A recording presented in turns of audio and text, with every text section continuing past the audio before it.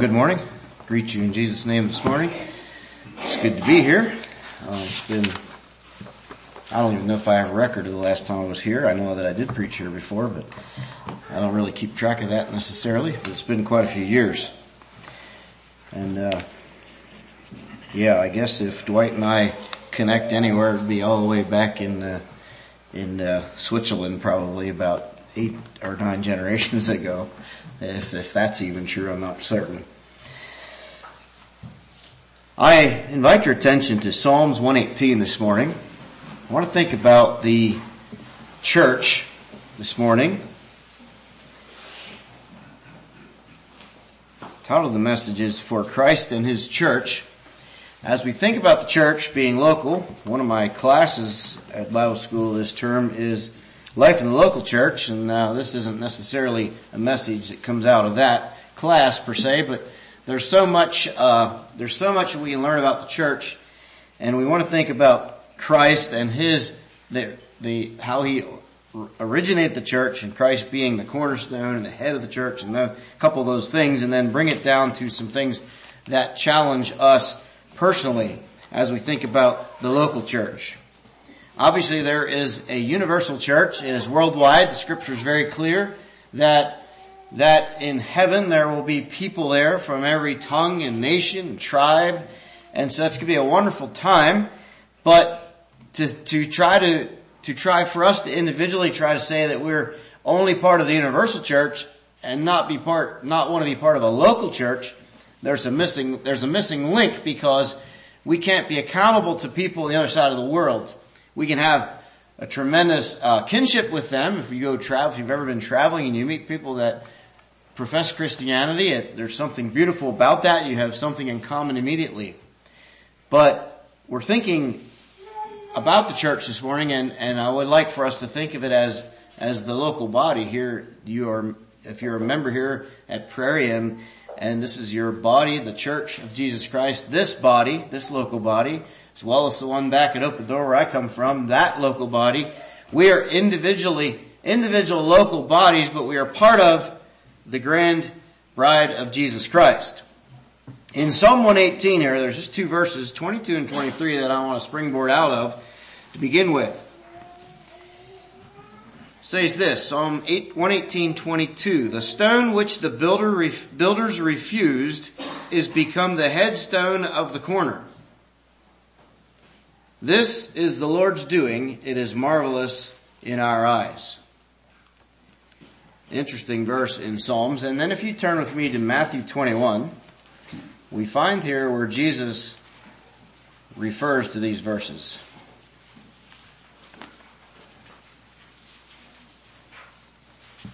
Matthew 21 and verse 42.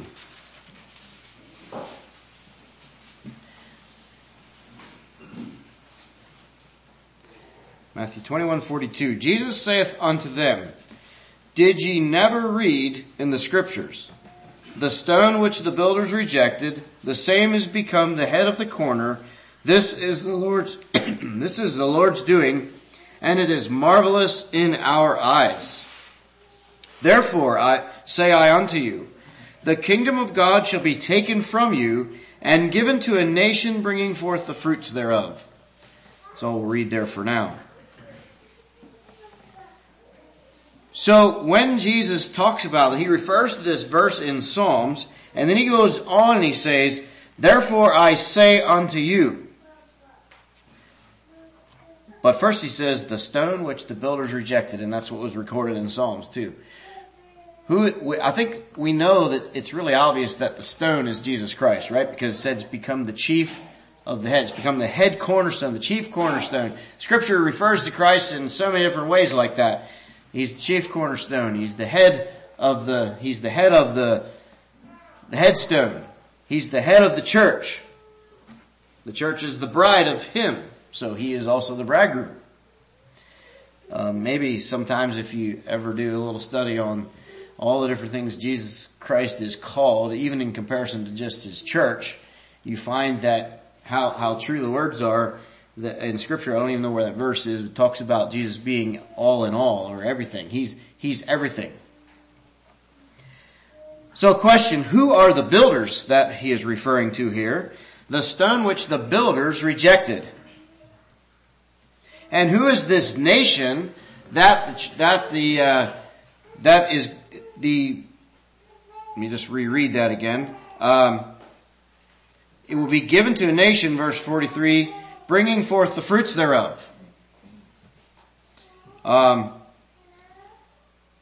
And then he says, in verse 44, whosoever shall fall on this stone shall be broken, but on whomsoever it shall fall, it will grind him to powder. Talking about the stone, the rock, Jesus Christ. Therefore I say unto you, the kingdom of God shall be taken from you and given to a nation. So, who are these builders? Who is this nation that's going to receive this kingdom of God? Just some questions to ponder. I believe that the builders that we're talking about here, Jesus is talking about, are the religious leaders of the day. Those that were refusing Christ. We had that in our Sunday school lesson. Those that are refusing Christ, right? Those that just would not accept him as God's son. They would not accept him as the Messiah. And Jesus here is giving current news, but also prophetic news to them, saying, it's going to be taken from you. God, in the Old Testament, set up his nation Israel. And his nation Israel was his kingdom on earth. And through the nation Israel, through God's kingdom on earth, he set up and tore down other nations at times. But when we come to the New Testament and the Messiah comes, Jesus Christ comes into this earth, we have a new era of time coming in, the new dispensation, the New Testament. Jesus uses all these different phrases, and we have the new thing happening, and that is through Jesus Christ now, and his church, the bride. Now his kingdom becomes a spiritual kingdom here on earth, and it's no longer a physical kingdom. Jesus doesn't undo the old law, but he actually fulfills it by raising it to a new standard, and really ultimately I believe ultimately showing us God the Father's ultimate will for mankind to be part of his kingdom. So the builders are those that were refusing who Jesus was, and he says those builders refused the cornerstone. Who's this nation, this new nation in verse 43? Kingdom of God shall be taken from you, taken from those builders that didn't want to use the right cornerstone, and it will be given to a nation that brings forth the fruit thereof. The nation, I believe, is those who recognize Jesus as the head of the church. So it's like a new people. So when we think about it, God had his people, the nation Israel, we call them the Jews today, and when the church was ushered in on the day of Pentecost, the church initially was birthed with the Jewish people. It was. But it wasn't very long till they began to push back, or a lot of them began to push back, and God's word goes out to the Gentiles, and the Gentiles then become part of God's kingdom as well, through this new dispensation, this new way of Christ. So this new nation isn't necessarily Gentiles, but it's a combined group of people who are willing to accept Christ as their head. What are the fruits of this new nation? Well, that probably is a long question to answer, but two things that I think of especially that we need to have, that the church of Jesus Christ needs to have, fruits that the church of Jesus Christ needs to have. Two things for sure. Jesus talked about it numerous times. He said you need to bring forth fruits, meet, or suitable for repentance, right? And so the church of Jesus Christ, the true nation of God, the true ones that are following Christ, need to bring forth fruit of repentance. It's a basic element of the church. And secondly, maybe it's two things, but I'm saying believing and obeying what Jesus says. We have Christ's words here. We have everything that he gave us. One of the things that I was really challenged with as I'm working on teaching love and non-resistance class, one of the things that really challenged me is the fact that, the early church, when we read about the church in Acts, we have such an amazing advantage. We can actually go in this book, the Bible, and read about that church and what they did. You know that when they were living that, they didn't have any of this. They were simply living out what they saw in Jesus Christ, their leader. And they were living it out in their personal lives. And then as time followed, shortly thereafter, things began to be written down. And we have that advantage today. But those that believe and obey what Jesus says, that's largely what this nation is going to be like. That's largely what the church is made up of. Those that have repented of their sin, that have turned from their wickedness in whatever form it is, and that are now turning and following, believing on Jesus and following Him in His way. That's the basis of the Church of Jesus Christ. Turn with me to 1 Peter chapter 2.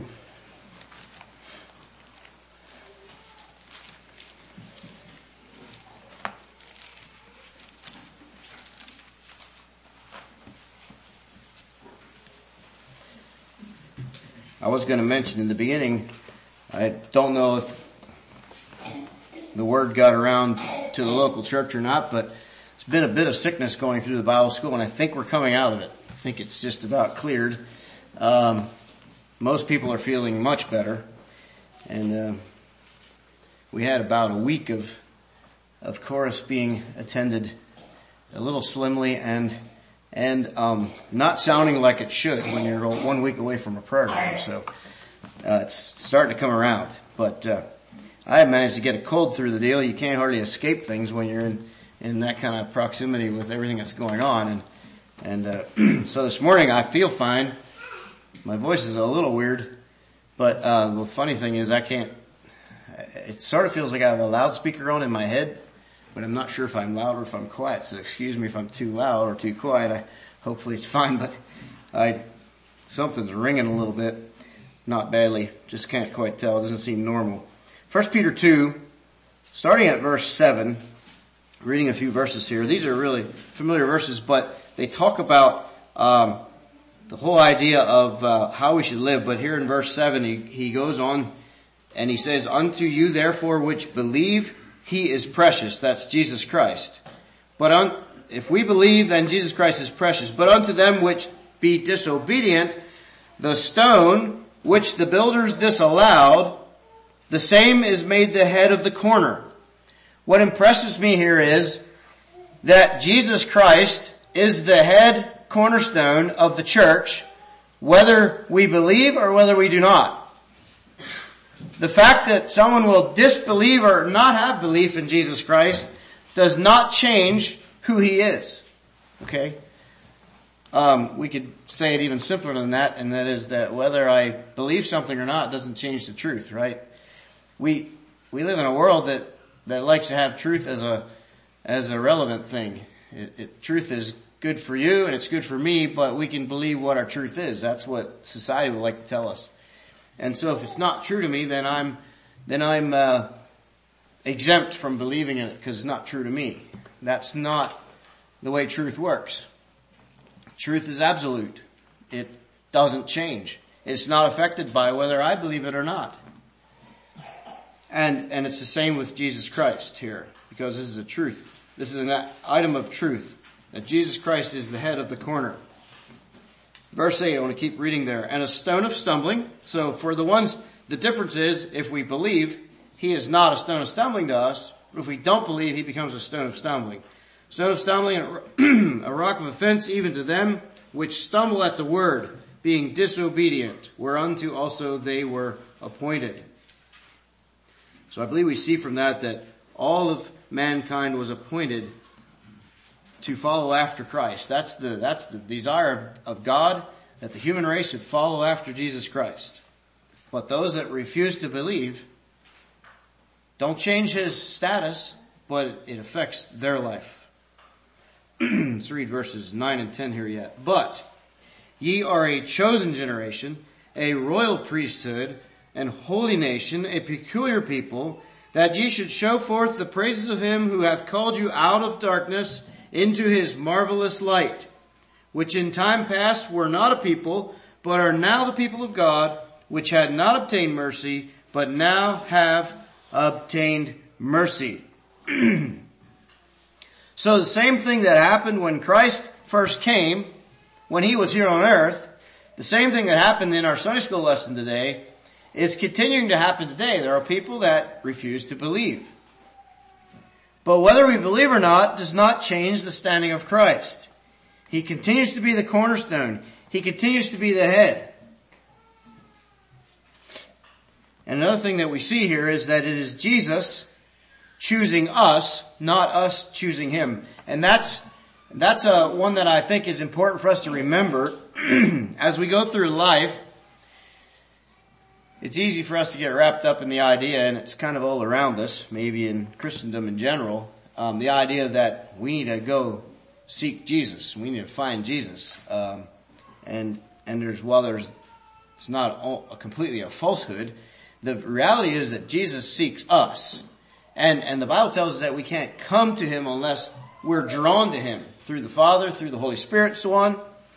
And so we cannot choose. It's not possible for you and I to choose Jesus if he hadn't chosen us. Okay? If it were not for his work of salvation, his work on the cross and going into the grave and rising again, if it were not for his work and his desire to win or to buy back the human race, then there wouldn't be anything we could do to better ourselves. Apart from the work of Christ, we are nothing. We are nothing. And we as individuals and as a body are to be showing forth the glory of Jesus Christ. He has called us out of darkness into his marvelous light. And that's you as an individual, and that's you as a body. Notice here too that there was no people. Without Jesus Christ, there is no church. Without Jesus Christ, there is no chosen people for the ultimate end in heaven. And so that the work of Christ is key in that whole thing. It's all about what he did. It's not about what I did or what you did or any one of us. Okay, I would like to go to Ephesians chapter 1.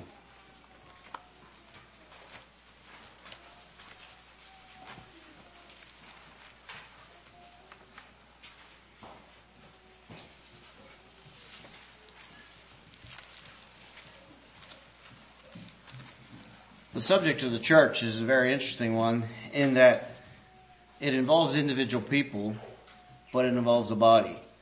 And we could go to a lot of places, and probably the most familiar of that whole concept is 1 Corinthians 12, where Paul writes to the Corinthians there, and he compares the body, the human body, to the body of Christ. It's a really good comparison. It's a good study. But we're not going to look at that this morning. I want to look at these words here in Ephesians chapter 1. I'm going to begin reading at verse 10 and read to the end of the chapter. I just want you to think about how does this apply to you as an individual and you in the church, and how does it apply to Christ in the church? Now, some of these verses don't speak about the church per se, but as we get toward the end of the chapter, it does. And verse 10 begins with this thought that in the dispensation of the fullness of times, he might gather together in one all things in Christ. And that would be a reference to the church. In the future yet, probably. Because there's time coming when it's all going to be gathered together. And that's still coming up. Both which are in heaven and which are on earth, even in him. So that, I believe, is a reference to the universal church of Christ, which we all want to be part of through the local body. Verse 11.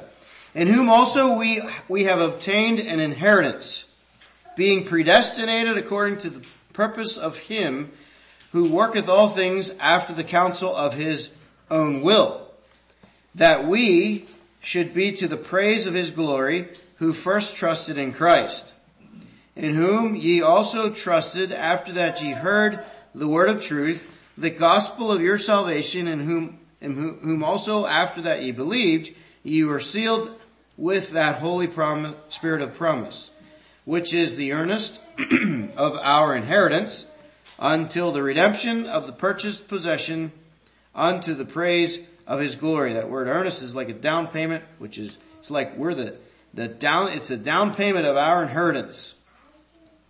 And that's the Holy Spirit. Verse 15, wherefore I also, after I heard of your faith in the Lord Jesus and love unto all the saints, cease not to give thanks for you, making mention of you in my prayers, that the God of our Lord Jesus Christ, the Father of glory, may give unto you the spirit of wisdom and revelation in the knowledge of him, the eyes of your understanding being enlightened, that ye may know what is the hope of his calling, and what the riches of the glory of his inheritance in the saints, and what is the exceeding greatness of his power to usward, who believe according to the working of his mighty power, which he wrought in Christ when he raised him from the dead and set him at his own right hand in the heavenly places, far above all principality and power and might and dominion and every name that is named, not only in this world, but also in that which is to come, and hath put all things under his feet, and gave him to be the head over all things to the church, which is his body, the fullness of him that filleth all in all. The church, which is the bride of Christ, will someday be gathered together with him. We know that. We've been taught that. I hope that we continue to teach that point. Someday the church, the bride of Christ, will all be gathered together with him. But until then, we as individual local bodies continue to gather together with ourselves. We gather together and we worship this Jesus Christ, the one that is the head of the body.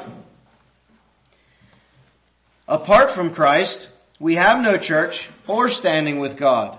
It doesn't exist apart from Christ.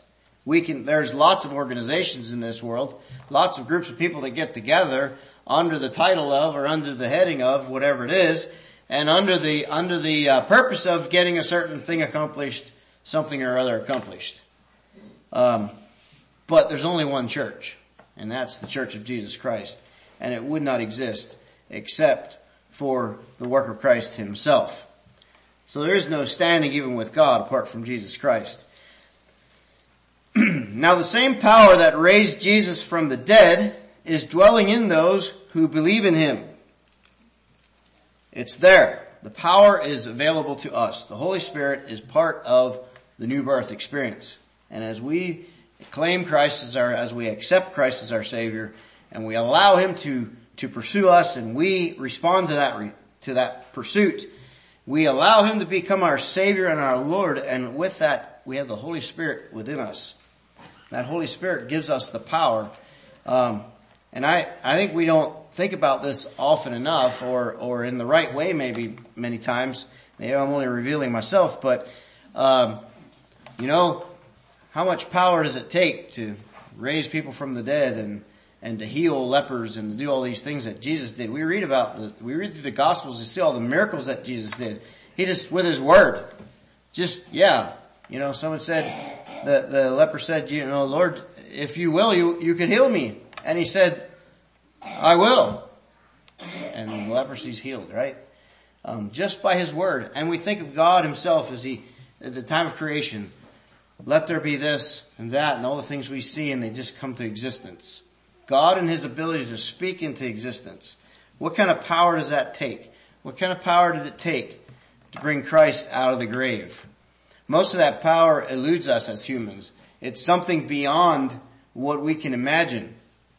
But yet, we should have a personal experience with that power, because within our hearts, we have the Holy Spirit. Within our beings, we have the Holy Spirit, and it gives us the ability to live above sin and above the law. And apart from those things, we can live in Christ above these things. That's something that our worldly neighbors know nothing of. They don't have that power. So we have that power. Do we put it to work? Do we use it? Or do we kind of crumble down under temptation and wonder why I goofed up again or whatever? The power is there. we need to tap into it. Now what I really like here about these verses are, kind of was a new thought to me actually as we look at the end of this chapter. See what it says here. In the last couple of verses, first of all, in verse 21 it says that in verses 20 and 21 it talks about the name of Christ, or the position of Christ being placed at the right hand and beside God. We know that that's borne out in Scripture. Far above all principality and power and might and dominion and every name that is named, not only in this world but also in that which is to come. Jesus Christ is above all things. He's above all things. Then in verse 22 and 23, he says this. He has put all things under the feet of Jesus. Okay, so he first says the name and the position of Jesus is above all things. Therefore, everything is under the feet of Jesus. Everything's beneath him. He's above all. And then he says, gave to Jesus to be the head over all things, the church. So, this was a word picture that I hadn't seen before. If we have Christ, the head, we know that Christ is the head of the church. We've heard that one often enough, right? Christ is the head. The church is the body. It says in verse 23, the end of verse 22, he gave Christ to be the head over all things, the church, which is his body. Verse 23. And of him that filleth all in all.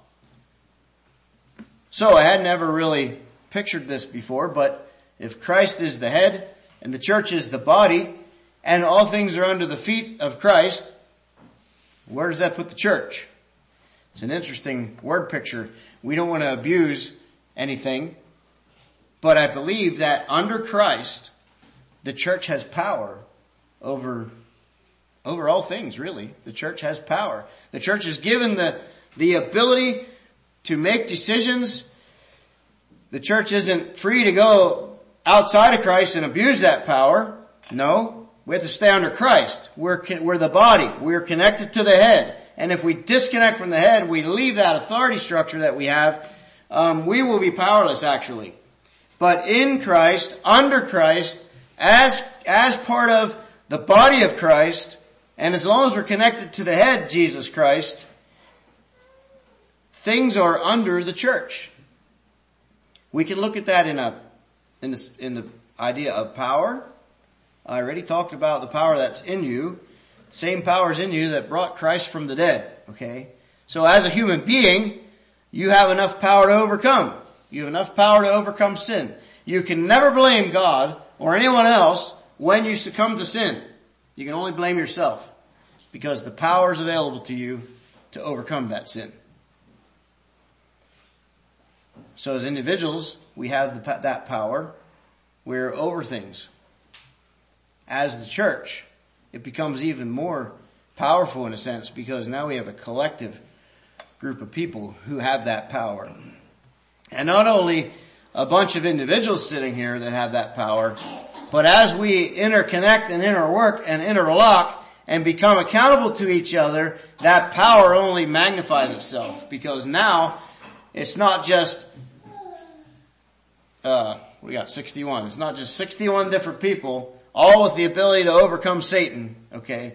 But it's 61 people that have that ability personally, but then as a network, so to speak, that power is just, I don't know what the multiplier would be. I have no idea.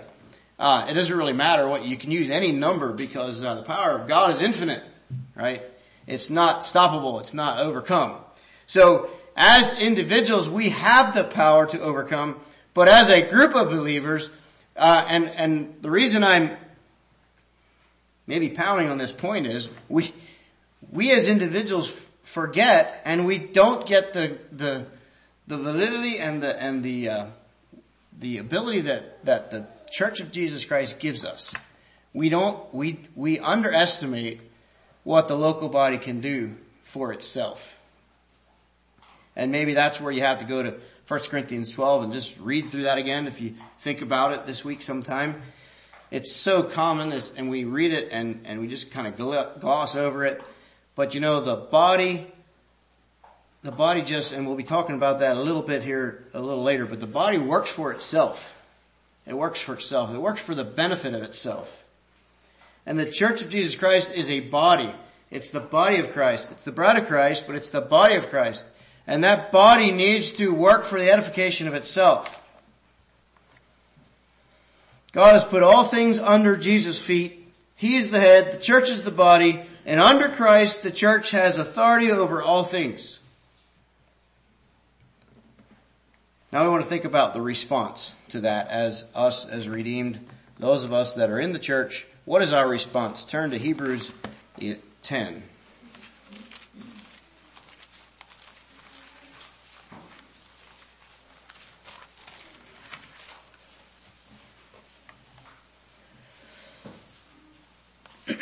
Hebrews 10 and beginning at verse 22. Let us draw near with a true heart and full assurance of faith, having our hearts sprinkled from an evil conscience and our bodies washed with pure water. Let us hold fast the profession of our faith without wavering, for he is faithful that promised. And let us consider one another to provoke unto love and to good works, not forsaking the assembling of ourselves together as the manner of some is, but exhorting one another, and so much the more as ye see the day approaching. As we had faith to come to Christ in the first place, we need to continue that faith in remaining close to him for our continual cleansing.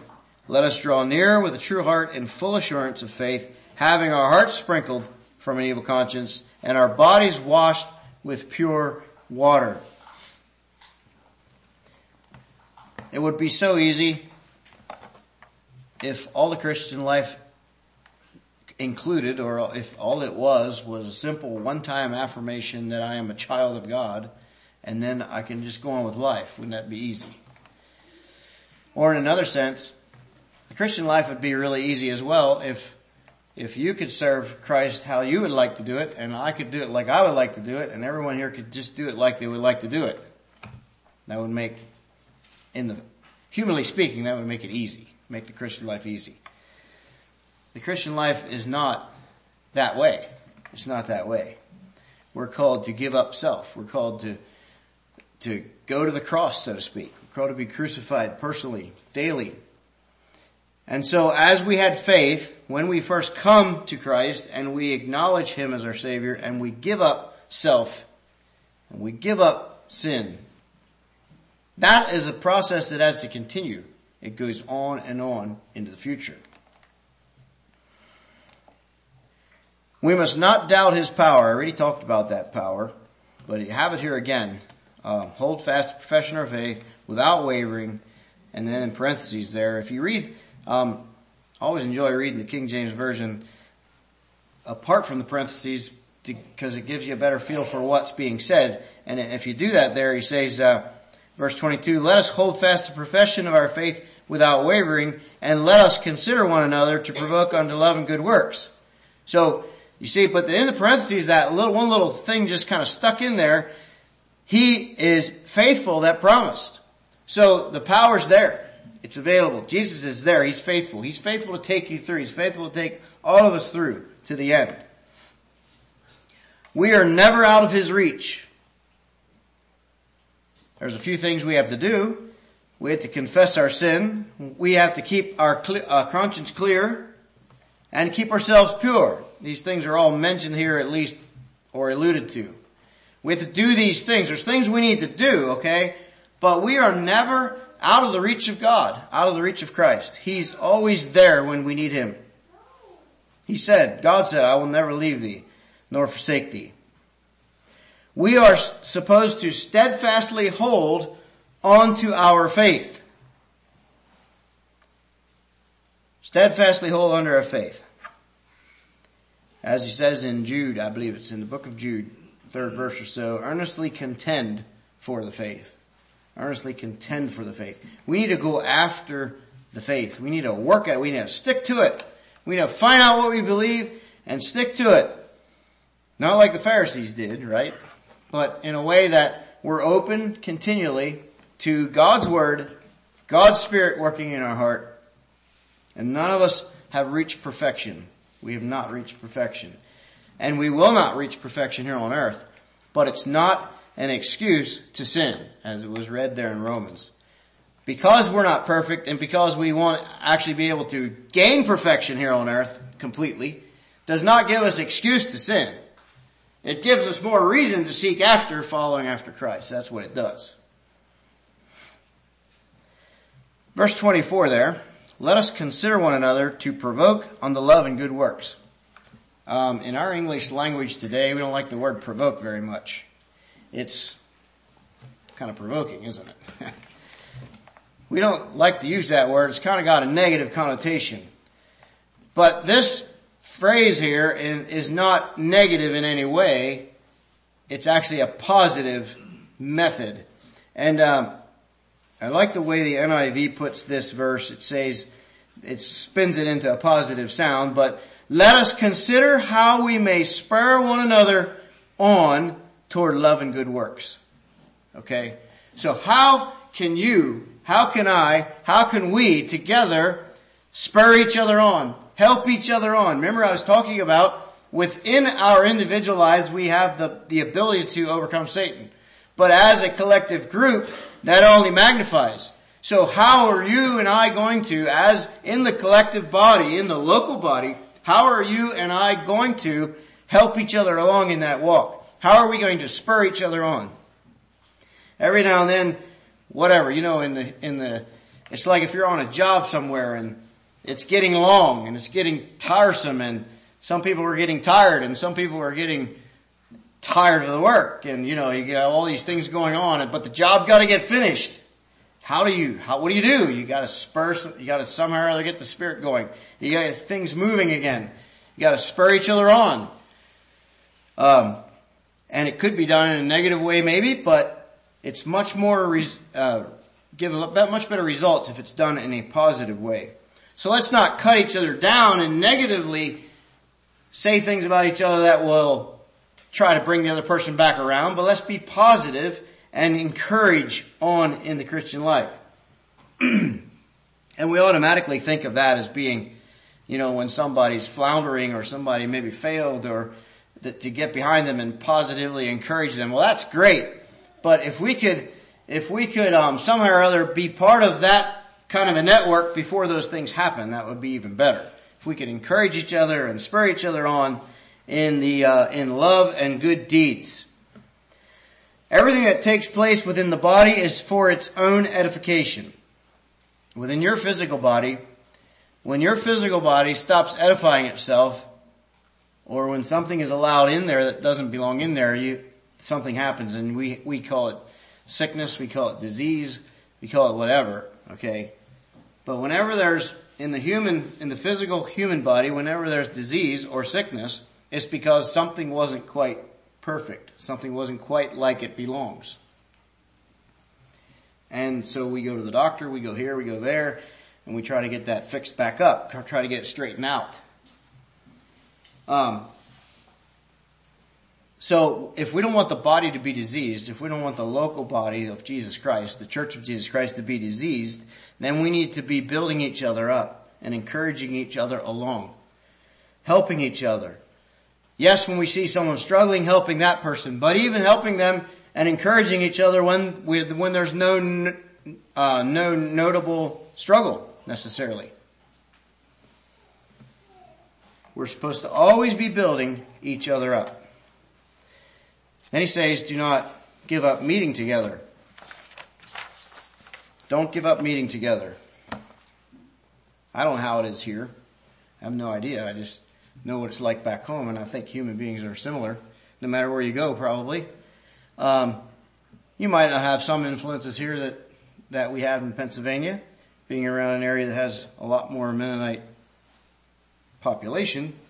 There's maybe more distractions in that sense, but what decides whether you will be in church when the doors are open? Are you ready to give it up? Or are you making sure that you don't give it up? Do you decide that is it decided whether or not you had a good day? Like what about a midweek service or whatever? I don't know about you, but I've had times where it's prayer meeting night and the last thing I feel like doing is getting ready to go to church. I had a hard day or whatever. But most times I think we find that if we put the effort forth and we go and apply ourselves, it's a tremendous blessing. And we come away, I've come away from prayer meeting feeling more energized than when I went. And I think that's what we need. That's what we need the body for.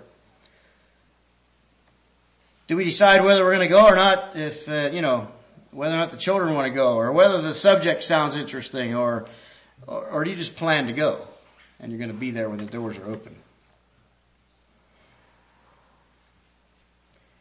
Does your social life revolve around your church life, or is it the other way around? And maybe, in a setting like this, you might not have as much of that going on. Maybe have family members in other churches or that kind of thing. There's always these things that push and pull, and what's going to decide whether I come to church or not. I would suggest that your church involvement should be prioritized above other events. And if you value the body of Christ, it will be important to be together with that body. Just the same as it's not real fun to lose a finger or lose a limb or lose something in our physical body. We can live without it. We'll eventually adjust. But it should feel like something's missing when someone's not along. Now this one phrase here yet on the end, I always kind of excused it as another phrase saying sort of the same thing, where he says in the end of verse 25, but, not forsaking the assembling of ourselves together, but exhorting one another, and so much the more as you see the day approaching. I don't plan to spend a lot of time about that. I think we know we're living in the last day, and so we should get more intent about this. But what about this exhorting one another? In a sense, when I read that just through those verses, I feel like that's a reiteration of some of what I've already said. But I believe there's more to it than that. And the exhorting could be encouragement, but I believe that it also talks about it's referring to the idea of teaching. When you think of exhortation, it could be teaching and preaching and those kinds of things. And so we're not only called to get together and encourage each other in the sense that we spur each other on in the Christian life. That's true. But we also need to be exhorting and encouraging in that sense. So don't stop preaching. Don't stop teaching. What is your response to the opportunity to teach? How do you respond when someone says, well, I need a teacher next Sunday, or I need somebody to teach this class or that class? What is your response? Why would you turn down the chance to build God's kingdom? Why would anybody turn down the chance or the opportunity? Maybe that's a better way to say it. Why would we turn down the opportunity to build the kingdom of God that we're all part of and we want to be part of? We don't want to be left out. All of us would say, we don't want to be left out in this kingdom. We want to be part of it. But we like to just kind of come and sit and get a ride, right? Maybe that doesn't apply to you all here at all. I'm not sure. But, either way, we could take it as an encouragement that let's plug in and let's be part of this group. And if it means teaching, yes, I'll teach, because it's an opportunity for me to help to share in the building of this kingdom. We all enjoy when others teach. You all enjoy, I guess you're enjoying that I came to preach, but it would have been fun for me to sit here and listen to one of your ministers preach, because that's enjoyable, right? But we need to do our part. We do what we can when the time comes. Question to close with: is the position and the wonder of the body of Christ, the church, the local body, is it marvelous in your eyes? Is it marvelous in your eyes?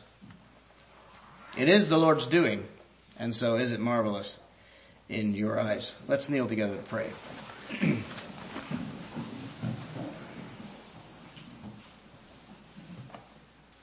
Dear Lord, we thank you this morning for your church.